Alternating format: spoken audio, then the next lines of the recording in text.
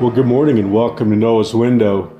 You know, as Mary Alice and I count down the days of Christmas here on Noah's Window, Christmas music is on my mind today, and I'll tell you why. You know, earlier in these little devotionals on Christmas, I shared with you how that Christmas is a big deal to God. And throughout the centuries, even millennia leading up to the birth of Christ, time and time again, He had left a trail of prophecy so that people would know who the Messiah was when the Messiah came. Well, one of the things that I've noticed in the last few years with the war on Christmas, and it's very clear there has been a war on Christmas. If you're under 30, you might not recognize it as much as, say, Mary Alice and I and people in our era would. But there has been a war very much on Christmas, and it's very dedicated. It's very, very decided. For instance, Mary Alice and I went to a large high school in Fort Worth, a public high school with about 4,000 students. But even though it was a public high school, we had Christmas programs. And I remember my junior year, I took German, and our German classes went through the halls caroling, singing Christmas carols in German. But one of the main targets in the war on Christmas is Christmas carols. And you know, as I think about how Satan's mind works, I can understand why he hates Christmas carols so much, Christmas music for that matter especially, because it seems like God had inspired the writers of the carols to focus on great truths of Scripture. Now, when I use the term inspired, I don't mean inspired in the sense that the Bible is, but at the same time, the word inspired means in spirit. In other words, God is giving us some kind of beautiful wisdom by His Spirit. And I really do think He did that with the writers of the carols. So as you listen to the Christmas carols this year, I hope you will enjoy the fact that at least in America, we still have the privilege of doing that right now in our homes, although these carols have been kicked out of the public arena a whole lot. There's one particular musical work, though, that is perhaps the most famous Christmas work of all time, and that is Handel's Messiah. Now, the moment I call it Christmas music, those of you who are students of classical music will know that the Messiah covers the Christmas story in the first third, and then it goes on to cover the rest of Jesus' life and the rest of it. But we typically hear Handel's Messiah at Christmas. And this is where Christmas music and what I was sharing with you about the prophecies all come together.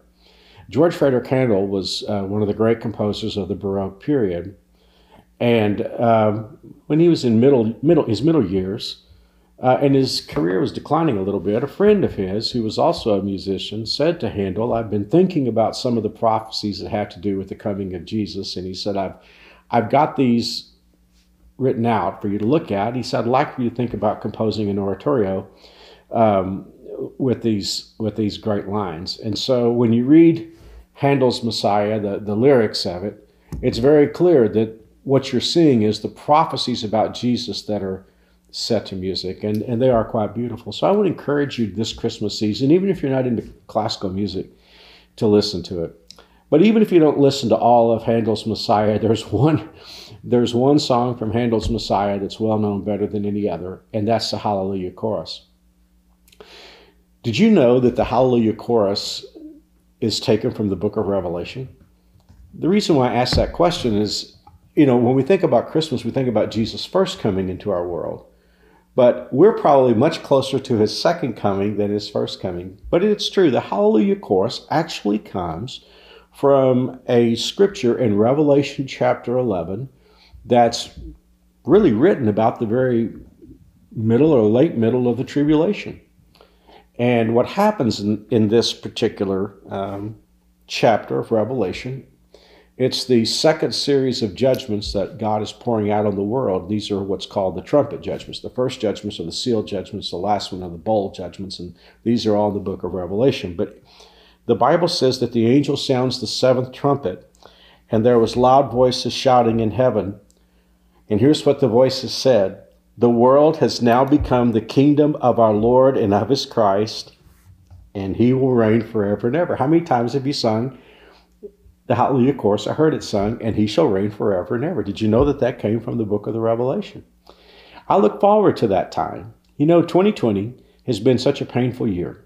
You know, for many of us, the coronavirus has been so painful, and what it's done, the shutdown has done so much damage along with the coronavirus. And on it goes, the pain that our nation has been through. And then many people are unhappy about the election or happy about the election. And of course, there's a lot of tension about that. But the good news for me when I read the book of the Revelation, and one of the things that I celebrate at Christmas, is that Jesus didn't just come the first time, he's coming again. And when he comes, the kingdoms of this world will become the kingdoms not of the Republicans or the Democrats or the independents or the Americans or any other nation. The kingdoms of this world will become the kingdoms of our Lord and his Christ, and he shall reign forever and ever. So enjoy the Christmas carols. And if you get a chance, check out at least a part of Handel's Messiah. If you don't listen to the whole thing, just listen to the Hallelujah chorus. I think it'll lift your spirits. Well, let me pray for you today. Whatever you're going through, God is there. And here's the thing. For those of us who have accepted Jesus Christ as Lord and Savior, we don't have to wait for this moment deep into the tribulation for Jesus to be our King, because he's already our King. And the good news is that we can reach out to him in prayer. So let's do that today. Father God, I pray for everyone watching Noah's Window. And no matter what any of us is going through, we pray that we'll realize that we're not alone, that you are God, you are sovereign in our world, and you're active in our lives. Thank you for Jesus' first coming. We celebrate that, and we celebrate the day when he will rule and reign, and all the kingdoms of this world will become the kingdoms of our Lord and his Christ, and he shall reign forever and ever. We pray this in Jesus' name. Amen. Well, thanks for joining us today on Noah's Window. Mary Alice, and I'll see you soon.